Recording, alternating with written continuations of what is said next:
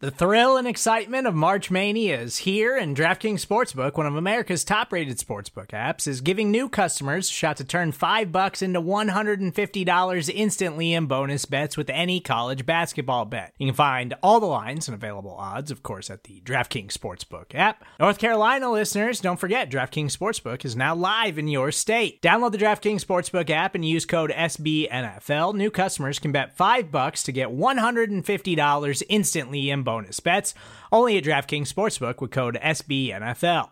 The crown is yours. Gambling problem? Call 1-800-GAMBLER, or in West Virginia, visit www.1800gambler.net. In New York, call 877-8-HOPE-NY or text HOPE-NY. In Connecticut, help is available for problem gambling. Call 888-789-7777 or visit ccpg.org. Please play responsibly on behalf of Boot Hill Casino and Resort. 21 plus, age varies by jurisdiction. Void in Ontario. Bonus bets expire 168 hours after issuance. See dkng.com/bball for eligibility, deposit restrictions, terms, and responsible gaming resources.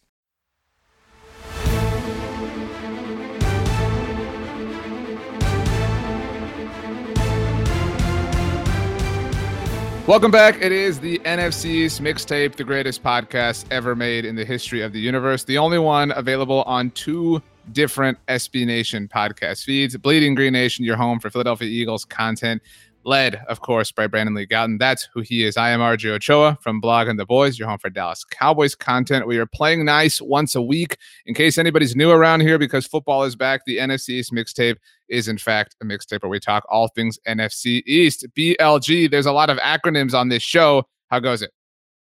RJ, this is the first podcast we're really doing since all the teams in the NFC East have started training camps. There's a lot of action to get to with most of the teams. One of them, maybe not so much, but most of the teams, there's a lot of stuff to talk about. So let's do it. That's right. Actually, there's so much action that we're recording like 6 hours later than we usually record. So shout out to our phenomenal producer, Rachel, for accommodating us because we suck. But I think we should start with the New York Giants, BLG. I'm in that mood. Is that okay with you? Yeah, the football Giants, of course. Oh my gosh, I have some takes on this. So the New York Giants had a day on Tuesday, BLG. Wide receiver Kenny Golladay, who you fought hard for when we made our NFC East All-Star team, walked off of the practice field and towards Giants trainers after a rough-looking play. He grabbed at the back of his left leg. Lots of people obviously wondering about hamstring injuries. It is just training camp, but hamstring injuries always a terrifying thing because they never seem to go away. That might be the least of the New York Football Giants' problems, BLG, because a scrum broke out. Now, I'm going to read a series of tweets from Ralph Bacciano, who covers the Giants for SNY. So here we go with my own personal twist on them, of course. A full team brawl at Giants camp with QB Daniel Jones somehow at the bottom of the pile. Joe Judge is absolutely livid. He's got the players lined up now to run. Hard to see exactly what happened. Corey Clement took a big hit at the end of a run. Evan Ingram retaliated, and then he got popped by Logan Ryan. Then everybody, and I mean everybody, jumped in. After doing 100-yard runs and not hard enough for Joe Judge's liking, players are now lined up on the goal line doing push-ups. There is dead silence except for Joe Judge's whistle and his expletives. So many expletives. Giants players are running goal line to goal line again, and now back to push-ups. Joe Judge is doing his best Herb Brooks imitation now. Topical, given that it is Olympic time. Now Joe Judge gathered his players around him and sent his coaches away. He wants them all to himself, and now practice is mercifully over. Wow. I've never seen Joe Judge that angry. Actually, I'm not sure I've ever seen anyone that angry. BLG, your thoughts? Well, there's a lot to unpack from what you just read. My number one thought is, why is a quarterback getting involved in any kind of fight or scrum? I'm like, imagine your quarterback being out for this season because they were involved in a training camp fight or missing time, whatever. Right. Not a game. Not a Geno type of fight, like an actual fight. Mm-hmm. Like that they weren't even directly involved in either. Not great. Another thing, Corey Clement, double agent, because former Eagles player, getting into the mix potentially. And it's not like he's the one who seems like initiated it. He was like the one who kind of was the victim or whatever, at least perceived victim, and that's why it got called because of that. But maybe he took that big hit because he knew. Third, RJ, I cover the Eagles, but I have other sources too. So I checked in on some of my Giants sources, and it turns out that they've been really frustrated this whole offseason. They've had a lot of pent up anger and aggression. They're still mad about the Eagles tanking in Week 17, and they couldn't win the NFC East with 6 wins. So I think this is it. I think this is the culmination of all that frustration, just getting out onto the practice field, and they're fighting each other, and everything's fine. This is a great tone setter for the Giants. I'm sure they're going to have a great season after this. This is sometimes weird things happen in camp, and like people make big deals out of them, and they're really not big deals.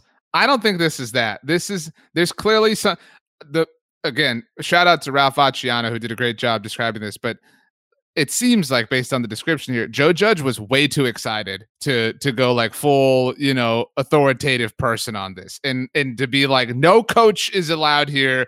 I'm going to be the one that cusses them out. And this idea of like, you're going to run, up and down my field, and you're going to do push-ups. I mean, this is stupid. This is actually really dumb. Like, that in no way is going to fix whatever the problem was here. I've never seen a training camp that bad, like personally. And obviously I didn't get pictures or video of it, just based on the description. Like, I've been covering Eagles training camps since 2013. So this is my 9th training camp.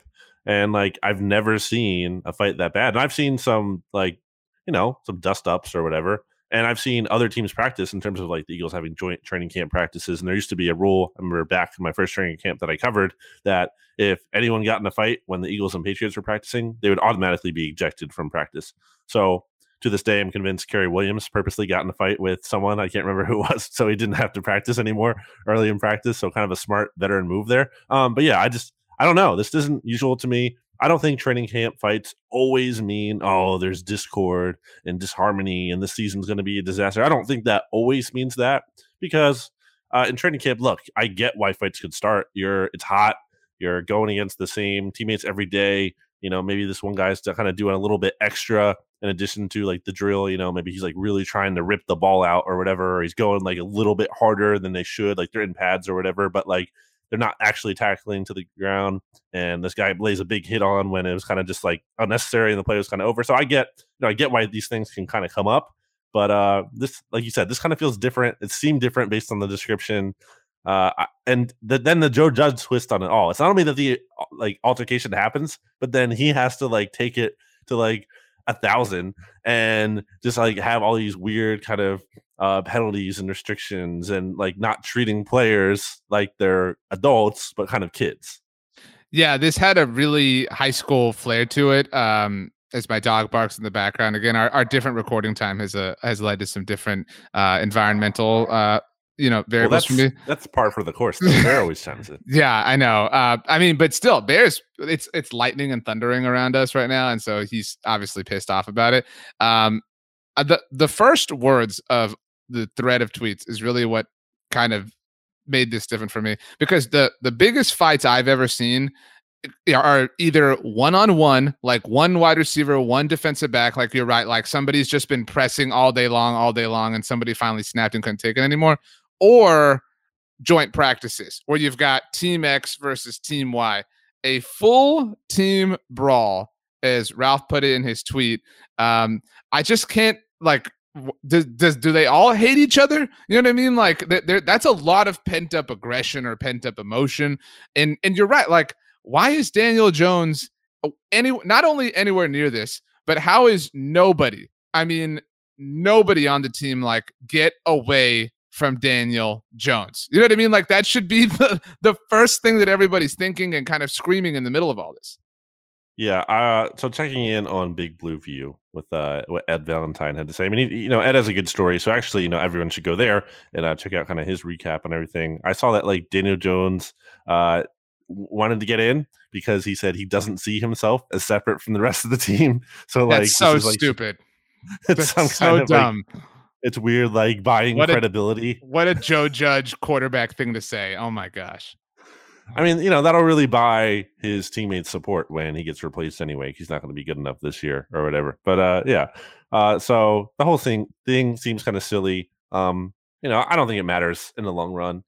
in terms of like, again, they're gonna have a bad season because of this one fight. But yeah, it's maybe it is a peek into things, and that things maybe the chemistry isn't amazing, but that's also not like incredibly hard to think about. One, because as you mentioned, I believe on last week's or recently, one of our shows recently, RJ, that the Giants have like the worst record in football since 2017, and along with the Jets. Right. So they've been bad for a long time. So yeah. And also because they signed a bunch of free agents that like Kenny Galladay, like Adoree Jackson, who we think are good players, like James Bradbury, who are good talents. And that is the upside to signing players in free agency who are really talented, is you get good players. One of the potential downsides is they're not homegrown guys, and sometimes they're coming in, and that can create different dynamics. I saw that firsthand in 2011 with the Dream Team. Like that team had no chemistry. They had like negative chemistry, in part because they weren't like homegrown players. They were like all these mercenaries coming together. So maybe that's some of it too. Two last things for me, or three last things. One, we've talked before about how the Giants don't really have like any juice, right? I thought about this and I thought, like, who would be the Giant that I would expect to see, being interviewed on NFL Total Access, right? Like the guy who's like, standing at the social distance microphone, like talking about this. And I can't think of anyone. You know what I mean? Like there's no like face to them. I suppose you could say Saquon Barkley, but like, I can name like 5 Cowboys who would be out there, addressing the scrum or whatever that happened. I could think of several Eagles. I could think of several Washington football players, but I can't think of a single Giant that is in that group. Mike McCarthy, for example, recently talked about the Cowboys Leadership Council and how there's 14 players on it. I mean, I can, that's a different point, but my point is like there are visible faces to it. Like the Giants don't have that. Like they're just a bunch of, I don't say nobodies, but they're just a bunch of guys. I would say if we're not counting Daniel Jones, the quarterback, or Saquon Barkley, like the obvious best player, most prolific player on the team, it's probably Logan Ryan after that, who has been pretty involved when it comes to like media stuff. And I don't think he's a star player, so it's kind of weird in that regard. I think he's a good player, quality player, but yeah. So I think it would be Logan Ryan, who only joined the team last year, right? Right. So he's even like. He's not and, like this and barely joined them. Like he wasn't like an early free. Like that's okay. So my he second joined them during the season, didn't he? Yes, that's what I'm saying. Like it, but okay. My second thing I mentioned, I have 3. I think it's necessary to call out Jason Garrett. I don't know that this will bother you. It didn't really bother me, but I don't know if you remember. You do a great job trolling Cowboys fans, so maybe you remember this. Jason Garrett's like mantra as the Cowboys head coach was fight. That was like a big thing. Like there were all sorts of signs like everywhere that said fight, period. And that was like his thing. Like, that's what we're going to do. We're going to fight, like we're going to fight, whatever. And like he would give I maintain he's a really charismatic person, and he would give some really incredible speeches centered around this idea. Every year, BLG, for any Eagles fan that's unaware, when the Cowboys would show up to Oxnard, in their rooms, they'd have new T-shirts and tumblers with that year's like slogan or phrase or whatever like printed on them. Fight was a really common theme. I saw this dude walking around the Giants practice that was all scrummed up, wearing a T-shirt that said fight. And not only did it say fight, but it said fight in the like Giants font, and it had the line going underneath, like the way I was so pissed off by this. Like, what are you doing, dude? Get some new, like I wasn't offended that he took like the Cowboys thing. I'm just like offended. Like, you're a really bright person. Think of some new stuff. Get some new material, JG. So Joe Judge punishes all these players after there's literal instruction to fight. So yeah, bad coaching job by Joe Judge. What are you doing? And Jason Garrett. My last thing on the Giants, what do we make of the Kenny Galladay injury situation, if there is one at all? I'd say it's one to monitor.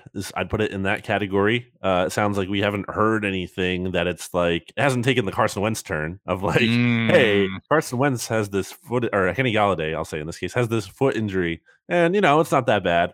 Actually, it just kind of not great. But he's not going to miss week 1. Well, actually, he is going to miss week 1. Or actually, now he's going to be out 5 to 12 weeks. So I guess we haven't seen that bad news cycle follow this so far. But I mean, it's an eyebrow raiser because he's had injury issues, right? He's coming off of injury issues, so it's not nothing. I think that's well said. Good job by you roasting the Giants. Good job by me roasting Jason Garrett. Let's go to Philadelphia. I don't care if this is out of your precious order. What a classic Eagles thing in terms of who the team has been over the last few years, that the biggest Eagles story has nothing to do with the Philadelphia Eagles right now in Carson Wentz. By now, everybody knows the foot injury. He's out amazingly either 5, 6, 7, 8, 9, 10, 11, or 12 weeks. But, hey, let's totally trust the Colts. They're always forthcoming when it comes to injury situations and their quarterbacks. We found out on Tuesday, BLG, that Quentin Nelson is also out with the same exact injury, ironically, or not ironically, but also out 5 to 12 weeks. 2 injuries. You can't pinpoint exactly when this is going to heal up. Obviously, this impacts the Eagles and therefore impacts the division because, correct me if I'm wrong here, Carson has to play 70% of snaps if the Colts are a playoff team for the Philadelphia Eagles to get Indianapolis' first-round pick. If they are not a playoff team, he has to play 75% of snaps. Otherwise, that is a second-round pick. We obviously don't know how many snaps there are going to be throughout the season, but in order for Carson to play 70% of games, he would have to come back in 10 weeks. What do we think about all this? I think the expectation for Eagles fans has to shift that it's more likely than not going to be a first-round pick. It's going to be the second-round pick. I think the hope has almost become like it's a high second-round pick now because Carson Wentz missed time and Quentin Nelson could miss time. And, the Colts are not well-positioned, I feel like, in that division to be the favorites anymore, especially with Jacob Eason, who's a total unknown. And not even just like a total unknown and he hasn't played in the NFL before, but like, again, I was talking to stats about this on the SB Nation NFL show on Tuesday, the podcast, the best SB Nation NFL show, that like Easton's college track record isn't like particularly inspiring either. He's not like this really intriguing 4th round pick from a couple years ago. So I don't think the Colts are in a great spot. And that's obviously a bummer for the Eagles from the sense of you really want that first round pick. Obviously, like the most ideal situation is that Wentz kind of came in this year and he wasn't great. He was good enough to prevent the Colts from benching him, but not good enough to kind of keep them maybe like, let's say, pick 18, 15, like they'd get it around there. Like they weren't going to get it top 10 probably because the Colts would just bench him at that point. So I'm not counting on it. Maybe there's a non-zero chance they still get it. But the flip side of this, RJ, is that for as much as it's probably, kind of good news for maybe the Cowboys or these other rival teams to see the Eagles not get that first round pick, there is like a silver lining in the sense that it doesn't seem like this is the Carson Wentz revenge tour does really well and makes the Eagles like look super stupid for like trading him. So I don't think you're going to get that kind of satisfaction out of this. I feel like we are plentiful of Eagles looking stupid when it comes to Carson Wentz stuff for a while. Like we've got enough to hold us over for the long haul here. I do find it to be absolutely amazing, like how this is the number one story in the NFL right now, given that Carson was literally one of the worst quarterbacks in the NFL last year. And so we're making this big to-do about him missing time, which was incredibly predictable. I also think another sub-story to this, the NFC East plays the AFC South in 2022. And, if Indianapolis is down a first or second round pick, that obviously you would imagine makes them easier to beat next season. And if they are further into quarterback purgatory, like this casts their 2022 season into doubt too, right? Because I think the worst possible case for Indianapolis, I know this is the NFC East mixtape, but is they don't identify what Carson is to them in 2021. And they have to run it back in 2022. And they're like, well, we're already committed. We got the contract on the books, whatever. And then they're just playing, Wentz, Eason, Ellinger, Brett Hundley, whatever. And they're just this, again, team that the entire NFC East can kind of pick up on in 2022. I think that's important to know.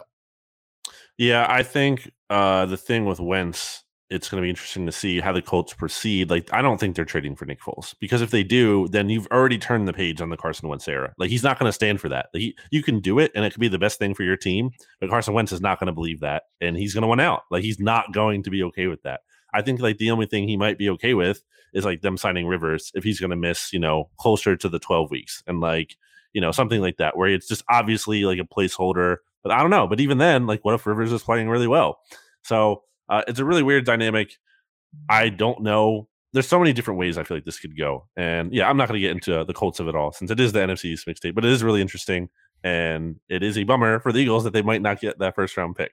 The last thing on the Colts note of it all, is the Quentin Nelson injury is important here, because if you are the Colts and you want to bring Carson Wentz back to an offense that he hasn't conceivably worked with to that point in time, with an entirely new set of circumstances that he hasn't worked with in that set of time, I feel like you can't do that until one of the best guards in football is there to help him. You know what I mean? So like, if Carson somehow outpaces Quentin Nelson as far as the rehab process is concerned here, I still think that if you're the Colts, the smartest play is just to accept, you know what, let's make this the second round pick. Let's be smart. Let's take our time. And that would further damage the Eagles' causes, obviously, towards getting the first round pick. But let's talk about the Eagles' current first round pick, BLG, DeVonta Smith. What's his deal? Yeah, so DeVonta Smith got banged up on Saturday night's practice. We're recording this on Tuesday evening.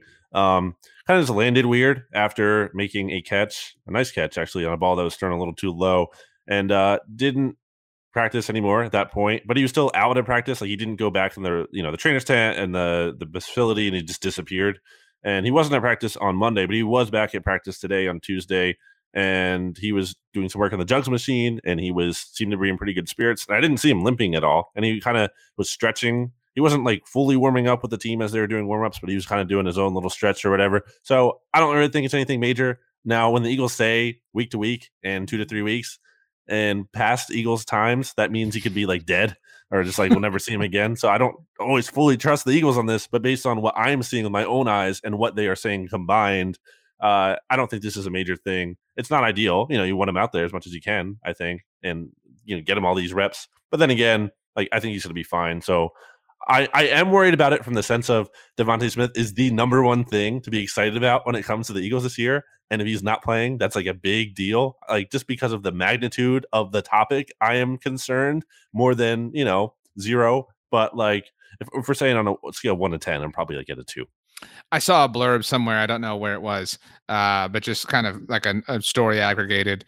The Eagles are tailoring their offense to Jalen Hurts' skill set. And I thought, like, how is this worthy of a blurb? Like, how is this how is this news? I mean, like, how is this, and so like this, like, weird take for you. I would almost like to see Jalen Hurts without DeVonta Smith early on. You know what I mean? Like, because I think I would not, but I know you would not, but I and this might be like galaxy brain level take, but like, if Jalen Hurts is awesome and DeVonta Smith is as awesome as you keep wanting and willing him to be, that you could fall back on this, like, well, what if he's not that awesome without DeVonta Smith? You know what I mean? Like, and so I hear what you're saying. This is a year of experimentation for the Eagles. So why not fully experiment if the opportunity presents itself? I'm not saying bench DeVonta Smith. I'm just saying there are blessings in disguise that come from a lot of different things. First of all, you're wrong, as always. Second of all, I get your point, but I think the Eagles, like, this is a very funny way to phrase it, I think, but they have not enough else at receiver to, like, not be worried about that. Like, Jalen Hurts is not going to be carried by, like, DeVonta Travis Smith Fulgham. And, like, and Travis Fulgham and Greg Ward and Jalen Reagor, who I think looks bad, and I wrote about at bleedinggreennation.com, my training camp practice notes today, and also talked about on the BGN podcast that we did for today, so check those out. Quez Watkins kind of looking good, though. Anyway, yeah, I don't think you kind of have to worry about that. But speaking of Jalen Hurts, RJ, I kind of want to get into him a little bit because, I feel like you kind of try to paint me as this Jalen Hurts hater, which I'm not really. And I think that should be clear because I said the Eagles shouldn't draft a quarterback this year just to draft one because they think he's better than Jalen Hurts. They should draft one if they think he's like a superstar and they can't miss him. And they didn't, and I thought that was fine. And I was also okay with them passing on Justin Fields, which a lot of people were not, even trading up to do so. So where I'm at with Jalen Hurts in training camp is that I just think he's kind of been up and down. And I did a winners and losers post, RJ, as we all do, on these blogs. It's what we do. We have to determine the winners and losers. And I put Jalen Hurts in the losers section, not because he's had a bad camp, but I don't think he looks night and day different from last year at all. Like, there's still accuracy issues. He's still holding onto the ball too long. Again, not a terrible camp, not like a totally worthless player, but not the one he needed. Yes, that's exactly the way to. Yes, exactly. Because the Eagles' bar for him is very high, and I just don't see what he's done in camp that makes me believe that he's going to clear that bar. And now, again, I will say, first of all, it's a 1 week camp. Second of all, DeVonta Smith hasn't been here for all of it. Third of all, this isn't necessarily his setting to thrive because it's like his mobility doesn't get like showcased in a practice setting where you can't tackle the quarterback anyway. So, putting all those aside, though, I just haven't seen enough to make me feel awesome about it. And it really is. There's so much of the Eagles, like this is obvious because he's the quarterback, but there's so much of the Eagles' future that swings one way or the other if he's awesome or if he's not this season, right? Like one option is if he's awesome, okay, now you have, well, no longer 3, but you have 2 first-round picks to build around Jalen Hurts in the future. If he's not awesome, okay, are you going to pursue other options? Are you going to use that draft capital to do it? Are you going to pursue Deshaun Watson if that story continues to percolate? I mean, it's a true, are you a fan of the TV show Community? I think we've talked about this. I've seen some of it. I think because I make this reference a lot. There's a great episode that's all about like timelines. My point is there's a number of different timelines the Eagles can follow depending on Jalen Hurts this season, which is why, like I said, you want to experiment. You want to see how good he is in different environments. Some of those environments are training camp. But I get your point, although I'm sure that there were a lot of BGN readers that were like, BLG hates Jalen Hurts. He called him a loser, blah, blah, blah. which I didn't call him a loser, to be clear. I put him in the loser. I put him in the loser section category of a stock report kind of thing. Anyway. Okay. So anything else on the Eagles before we take off? Not really. I think it's been a fine camp for them. Everyone who doesn't already read my notes, daily training camp practice notes at bleedinggreennation.com should do that to get a sense of what's going on. Question for Cowboys fans, and I don't know the answer for the Giants or the Washington football team. Do the Eagles have any joint practices scheduled? And if so, with who? They have 2 actually, which is that's pretty new. rare. Yeah.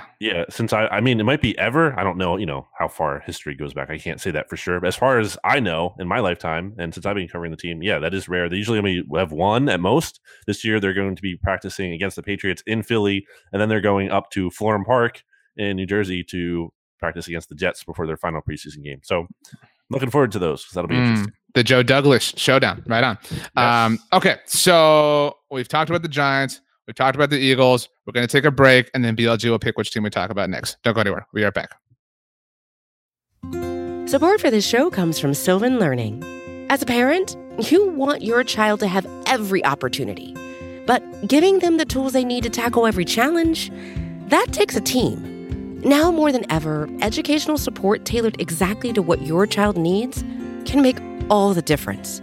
That's why parents have trusted Sylvan Learning for 45 years as the ultimate teammate in their child's educational journey, instilling in them a love for learning and a passion for reaching the next level. And Sylvan's Insight Assessment can identify gaps in learning and areas that could be of concern for your child. It's a 360-degree view into your child's learning that you can't find anywhere else, and helps ensure that your child didn't miss something in school that might put them at a disadvantage in the future. And right now, it's the best price of the year at $29. Go to sylvan29.com to learn more and get your child's assessment for only $29. That's SYLVAN29.com.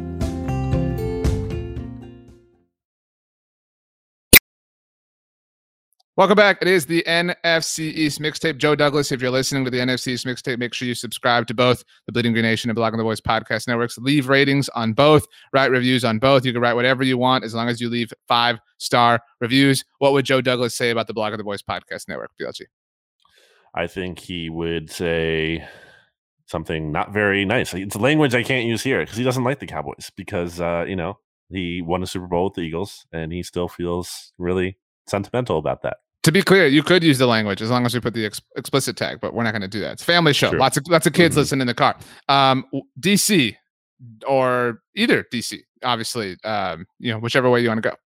Let's go with the Washington football team. Okay, and now since we're done with them, let's move on to the no. I mean, we can. There's not a lot, so you're not wrong.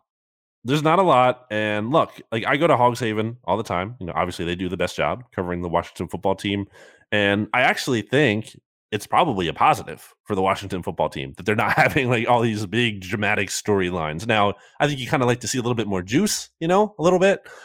People a little bit more excited about certain things than I am getting from the outside perspective. But in general, good that they're not really dealing with a lot of drama that's kind of distracting, from the on-field product, except RJ, for the fact that, we said this last week, I believe, that Washington was coming into training camp as the least vaccinated team in the NFL. And obviously Ron Rivera, very understandably frustrated about that. So I actually saw just now, as we're leading up to the show today, that Washington's rate has since improved to 84% in terms of at least having one shot. So it seems like the rate is up there, which is good for humanity level. Like to see that the rate going up and everything. But look, at the same time, they have 7 players, or at least at one point they peaked at 7 players on the reserve COVID list, which isn't the biggest deal because it's still very early in training camp, but it's also not ideal, as that all these players are missing. So that's all that's going on with them.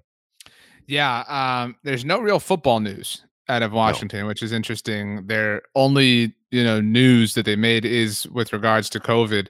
Ron Rivera, you mentioned it, made a really passionate plea last week. I think it was right after we recorded, actually, and he talked about how, obviously, his personal journey and overcoming cancer last year has left him immune deficient, and so he has to wear masks more. He can't just operate like the NFL has all these protocols that are different for people that are fully vaccinated. Ron Rivera can't operate that way because of his own personal health and what he's been through over the course of the last year.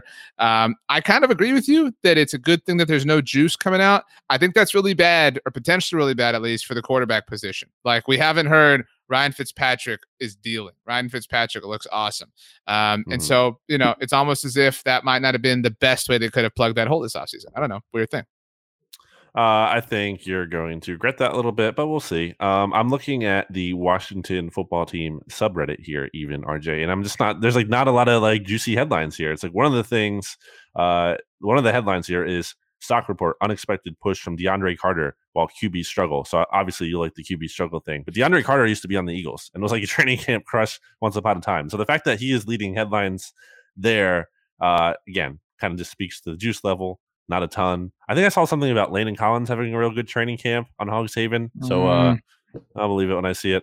But yeah, that's just, I don't know. I really don't know what to say that's interesting about this team. But again, might be a good thing for them. We'll see. Shout out to the most boring team in the NFL right now, it seems, at least from a football perspective. Okay, the Dallas Cowboys. I feel like you have questions. I feel like I can answer them. Again, the NFC East Mixtape is your oyster, BLG. Just tell me where you want to go. Well, I kind of want to know, with the Hall of Fame game coming up. I don't want to talk about that. No, I'm just kidding. I want to know some players to watch. But before we get to that, how are we not going to talk about Dak Prescott taking a step back? And it's very fine shoulders. Nothing wrong with it at all. It's totally fine. It's just totally precautionary. There's no concern whatsoever. Why don't you tell me more about that? So, okay. The muscle strain thing popped up last week after we recorded the mixtape, because we do record on Tuesdays. And so, it's been a while since that, first happened. And Dak has been a part of practice, hasn't missed practice, just, has been through individual stuff, isn't throwing. He throws balls back, he lobs them with his left hand. So sneaky positive, Dak's strengthening his accuracy as a left-handed passer. Watch out for that great moment. But I think it's important context. Mike McCarthy wasn't, he spoke about this on Tuesday because the Cowboys were off on Monday. And he said, he wasn't like, we've taken a step back. It was more like, we've taken a step back, and he talked about how they evaluated things on Monday, which seems to be true. For example, I don't know if you saw the clip of Michael Gallup doing a front flip over the fence there in Oxnard, California. I did not. He just was running past the end zone. His momentum took him way too far, and he just had to kind of lean his body into it. It's only it goes up to your waist, and it has a soft, plushy top. So he just kind of let his momentum carry him over it. So for example, on Tuesday, the Cowboys moved that fence back. Good idea. So I think there was a lot of self-scouting, so to speak, that happened within the organization. And look, it's August 3rd, right? Today, at least, tomorrow's August 4th. There's no need to rush. There's no need to push. There's no need to do anything. And I think it's very possible that the next time we see Dak throw, the earliest at least that we see him throw in terms of practices are concerned, is not until next Tuesday, August 10th. The reason for that, Wednesday, today, the day everybody's listening to this, the Cowboys are traveling to Canton for the Hall of Fame game. Tomorrow, obviously playing in the Hall of Fame game. Wednesday is their process of getting back and getting reacclimated. Saturday, they themselves have joint practices with the Los Angeles Rams. I would imagine that Matthew Stafford's not going to be part of those either because of the thumb issue he has going on with the Rams right now. If I were Sean McVay or Mike McCarthy, I would obviously be taking my time with my franchise quarterback and letting him get back in. And I would not throw either one of them like to the wolves in terms of being another team. I would want their first practice back to be completely under my control, which isn't the case during joint practices. After Saturday, the Cowboys are off for 2 days, which is why I think the next time he might throw publicly could be next Tuesday. But some people freak out because he's like a step back. It's like, this is training camp. And I do an important thing. I've been on a lot of podcasts over the course of the last week since this first happened. Something I've told everybody, so sorry for recycling this content. When Dak got paid and he had that press conference, he talked about how, because the organization is making this huge financial commitment to him, that he has to be more cognizant of his body and of his health. And so I don't know exactly what that means. I don't know if that means like if it's 3rd and 6 and Dak Prescott's got 2 yards to go, is he ducking out of bounds versus like reaching for the goal, the first down marker, like stuff like that. But I mean, Dak saying, I felt something, a little bit, and I didn't want to make a small thing worse. I completely buy that. And I buy that now, given his, state of importance to the team that's been confirmed and reaffirmed by the financial commitment the team's made to him, I could see him just being smart. Here's the other thing too. I mean, people have made so much about the Buccaneers returning all 22 starters from the Super Bowl, and that's a big deal. The Cowboys are returning all 11 intended offensive starters from last year. So continuity in that sense. Their offensive coordinators in his 3rd year, continuity. Their head coach is now in his 2nd year. Literally every important component that surrounds Dak Prescott's game has been there for a long time. And so Dak doesn't need, early August reps with Michael Gallup for anyone to feel better about his game, is my point. Concern level skill 1 to 10. 3. I mean, and two of those 3 points are because like anytime anything's going on with your star franchise quarterback, like you have a natural concern. I would say it was like a 2 on Tuesday morning. And then I bumped up to a 3 just because like there is a natural like, whoa, what's going on here? Like if you had to take any kind of step back. So a 3 right now. And in a weird way, and I've been really positive for every team here today, except for the Giants. Am still not a fan of the lack of effort the Cowboys made at the backup quarterback position this offseason. They did not. You would think they would have learned from last season after 2015 when Tony Romo missed a ton of time. They didn't learn from that. They brought Kellen Moore back to be their primary backup and spent a 4th-round pick on Dak Prescott and got really, really, really lucky. They did not bring in anybody new this offseason as far as quarterback is concerned. Garrett Gilbert is their top backup. They've got Cooper Rush, who they cut last year and spent time with Jason Garrett and the New York Giants.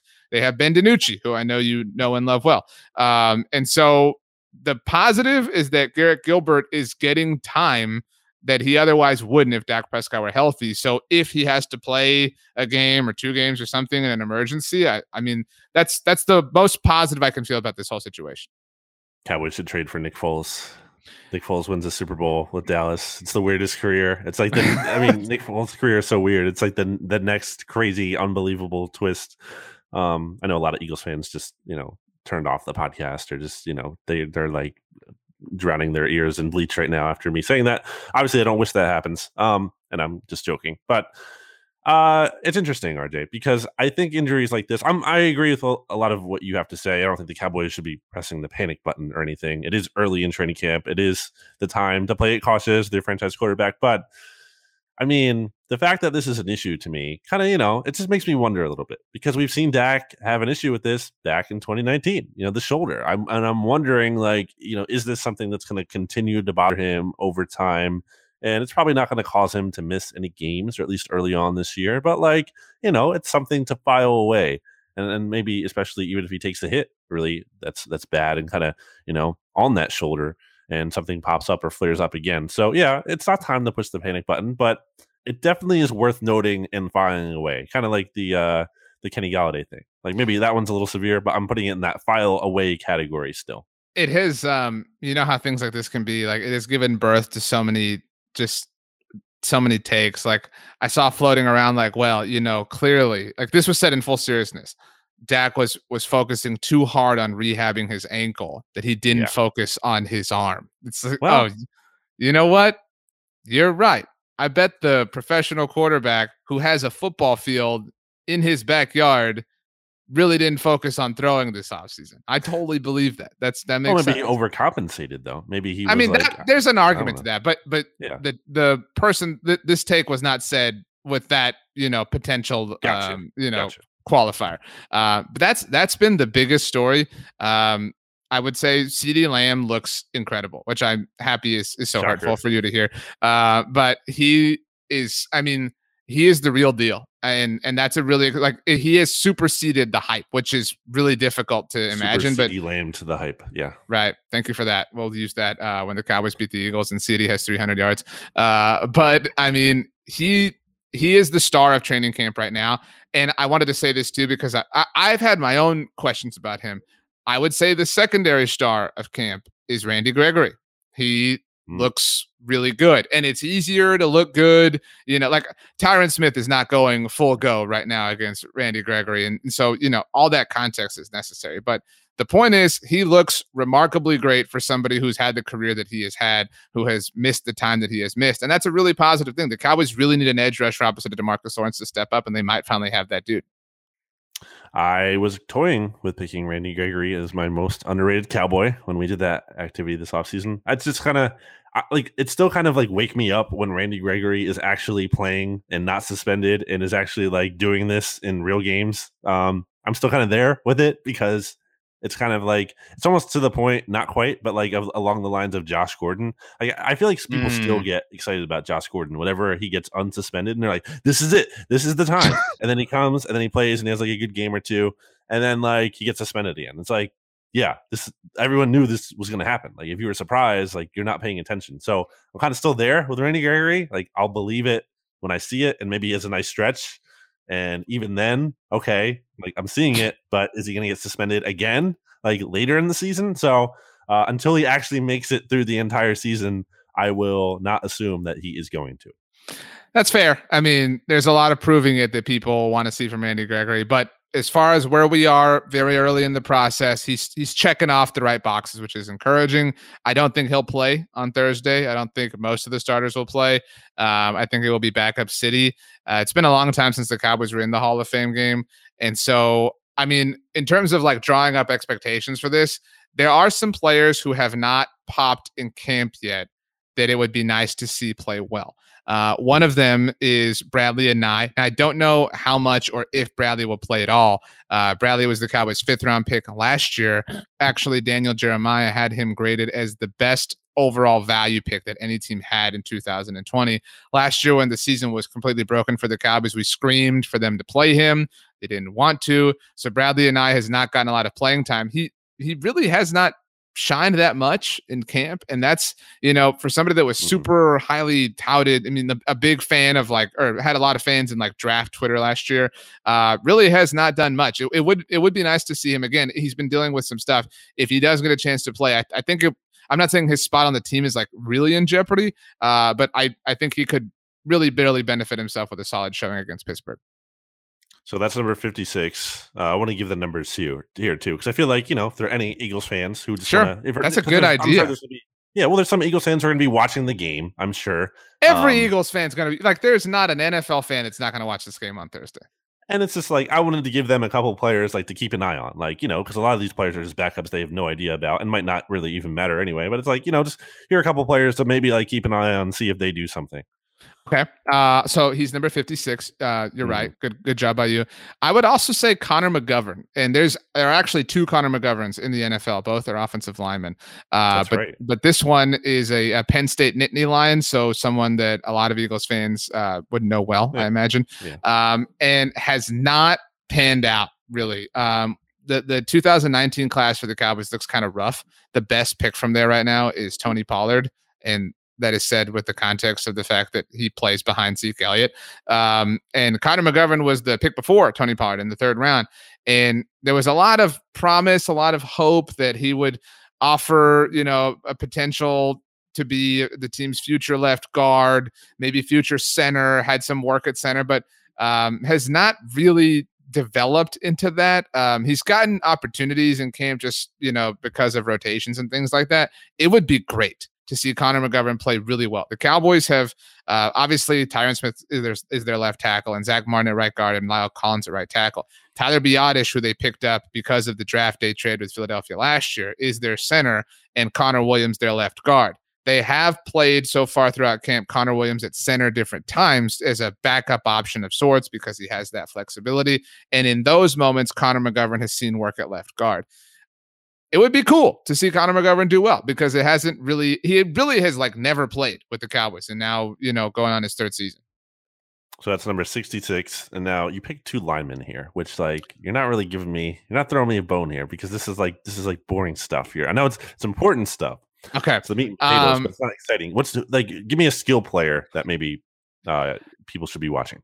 So I don't think his spot on the roster is in jeopardy, but Cedric Wilson had a really nice start to the season last year. Obviously with Dak Prescott, has a really great rapport with Dak Prescott. Actually, Cedric also, on the subject of numbers, switched to number 1 this year. He was number 11, but the Cowboys yanked it away to give it to Micah Parsons, obviously. Cedric is a Boise State product. The Cowboys love their Broncos, and really, again, was off to a great start with Dak. Actually threw Dak a touchdown in the game that Dak was hurt in. I don't know if you remember that. And so he's this great athlete, but he has not popped at camp. That's surprising to me. In no way is his spot on the team in jeopardy. They did tender him this year, so I don't know what his future looks like. But if the Cowboys do move on from one of Amari Cooper or Michael Gallup next year, it would be nice to have Cedric kind of come in and assimilate himself to be that third dude in 2022. And I don't know how many opportunities go his way. The Cowboys have a lot of skill players that they really like, but maybe the reason he hasn't had a time to shine is because, CeeDee's been shining, Gal's been shining, Amari hasn't been there, but Amari hasn't been there, and Cedric still has not really done much. So I would love to see Cedric Wilson really just kind of be like, okay, this dude is different. On a similar note, the Cowboys drafted this year out of Stanford a dude who, this is not a joke, a lot of people thought had very similar physical traits to DK Metcalf and Simi Fehoko out of Stanford. He's number 81, one of the greatest numbers that a wide receiver can wear, as we both agree. Yep. The greatest number, I would say, but yeah. And he is this, again, to be physically comped to DK Metcalf, we have not seen much of him in camp. And that's, if you're a late round wide receiver pick, this is your nirvana, the Hall of Fame game. You know what I mean? I want to see, I don't know if you remember Rico Gathers, the basketball player the Cowboys turned into a tight end. He had a preseason game. The Cowboys cut him. He also had a music career. So he had a lot of off the field interest. But yeah, that was, there were a lot of Rico stands in Cowboys Nation. That was a long time ago. But yeah, he had a preseason game against the Rams where he had 2 touchdowns, and it was holy crap, this is it. This is really happening. That's what I would love to see. I would love to see Simi Fehoko. And I think Cedric might get yanked earlier because he's a little bit more important to the offense. But Simi Fehoko is going to play a ton. And I would love to see him really kind of announce himself with, the competition being a little bit lower.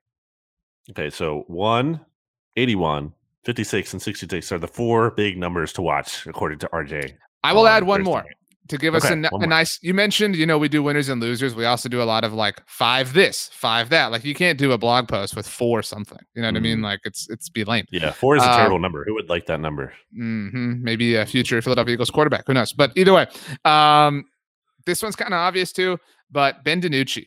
And I'm excited because, well, hear me out. I'm excited because obviously he was a rookie last year.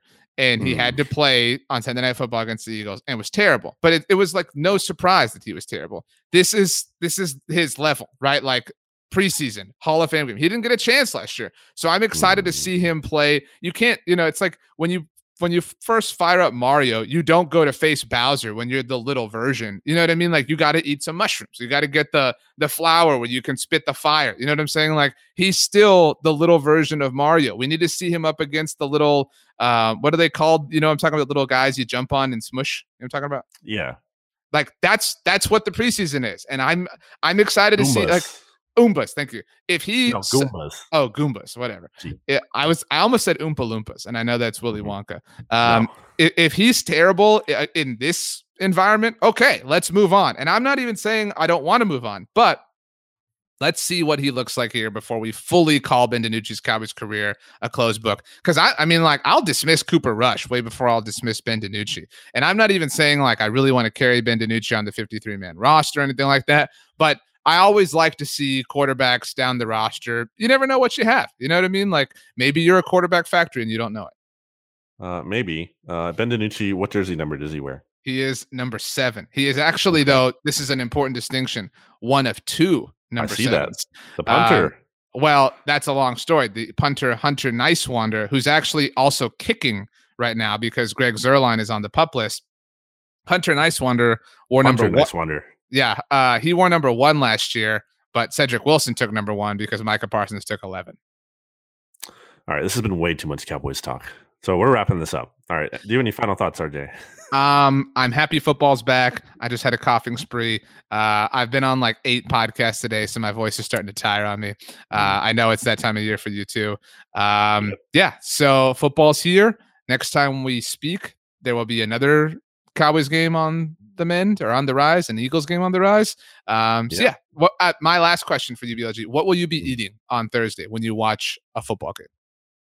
This Thursday? Mm-hmm. That's a good question. And this is because like it's not an Eagles game where you have to work through it. So it's a football game you can truly totally watch like in an innocent, pure organic way.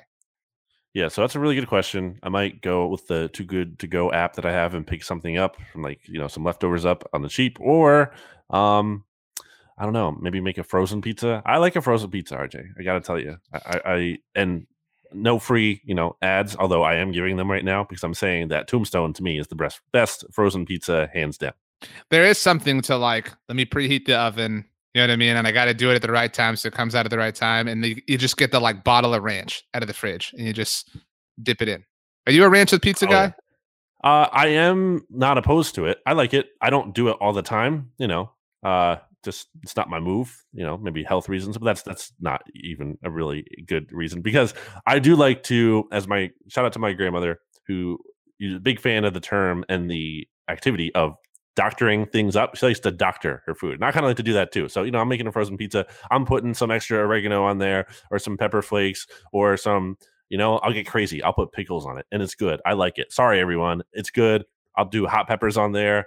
I have like elote seasoning from Trader Joe's. I'll put that on there. I'll put a bunch of different things and not always like all together, mixing them together. Like the individual slices, I'll put different seasonings on to make it fun. It's a fun experience. I don't like pickles I don't like pickles in general. Like, and like for somebody who loves order and organization as much as you do, like the fact that the slices would be different is really stupid to me. Like they should all be equal. Yeah, but it's orderly because each slice is its own thing. It's like its own little slice. I get bothered when I get a pepperoni pizza and then like one slice is like overloaded with pepperoni and one slice has like 2 pepperonis. You know what I mean? Like there's not balance. I'm cutting it and then dressing it up. I'm not like dressing it up before it's cut because then each piece is getting its own attention. You got to have hot sauce on there too, obviously, by the way.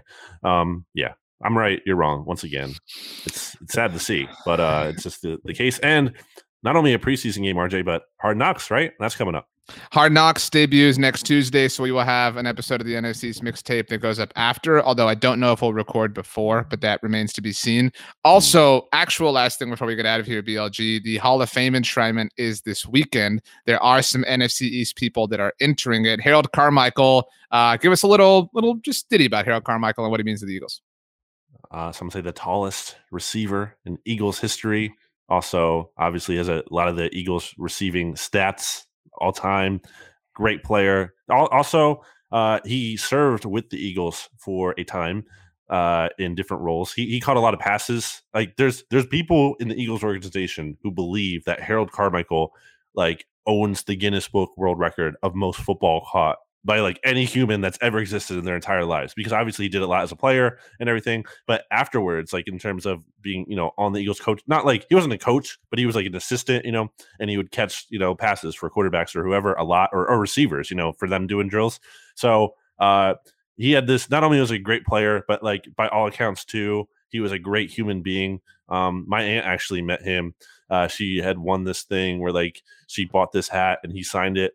And she said he was like the sweetest man she's ever met. Like just by all counts, a really good dude. And I know people who actually worked for the Eagles with Harold Carmichael when he was still with them, kind of older. And just everyone has the same thing to say about him. Like he's just really the sweetest, nicest guy.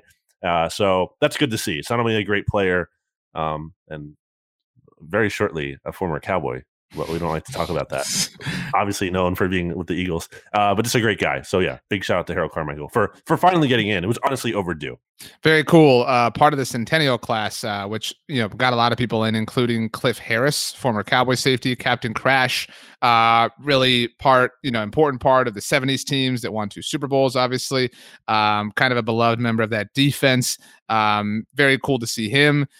Love Cliff, but the other two are kind of stealing headlines from him just because they're such big headlines. Obviously, I don't know which one's a bigger headline, but I'll go in this order. Drew Pearson's getting in. I mean, I think everybody saw after the Centennial class nomination, the video of him breaking down how heartbroken he was about it.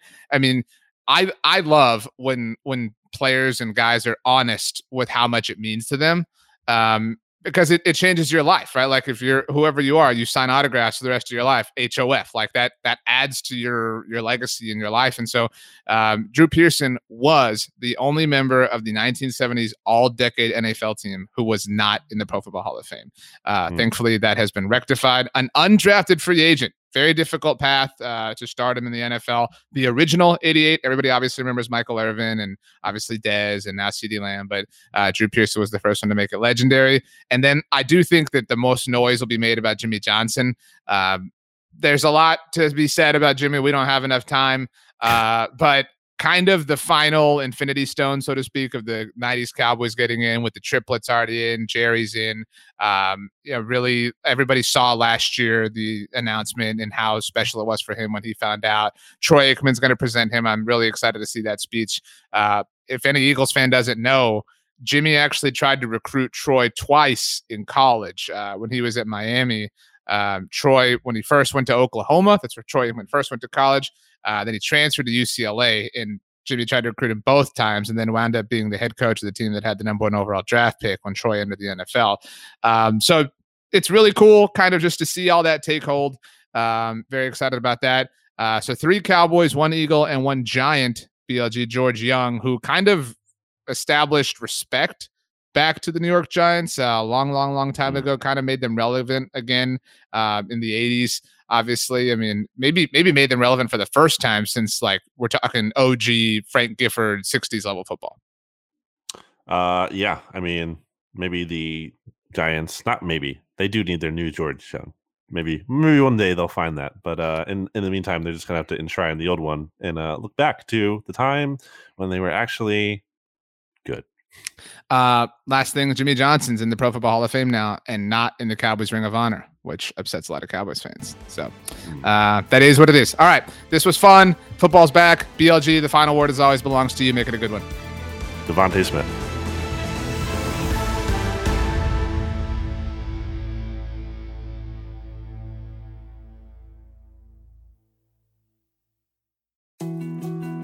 More to-dos, less time, and an infinite number of tools to keep track of. Sometimes doing business has never felt harder, but you don't need a miracle to hit your goals. You can just use HubSpot, because their all-in-one customer platform can make growing your business infinitely easier. Imagine this: high-quality leads, fast closing deals, wildly happy customers, and more benchmark-breaking quarters. It's not a miracle, it's HubSpot. Visit HubSpot.com to get started today.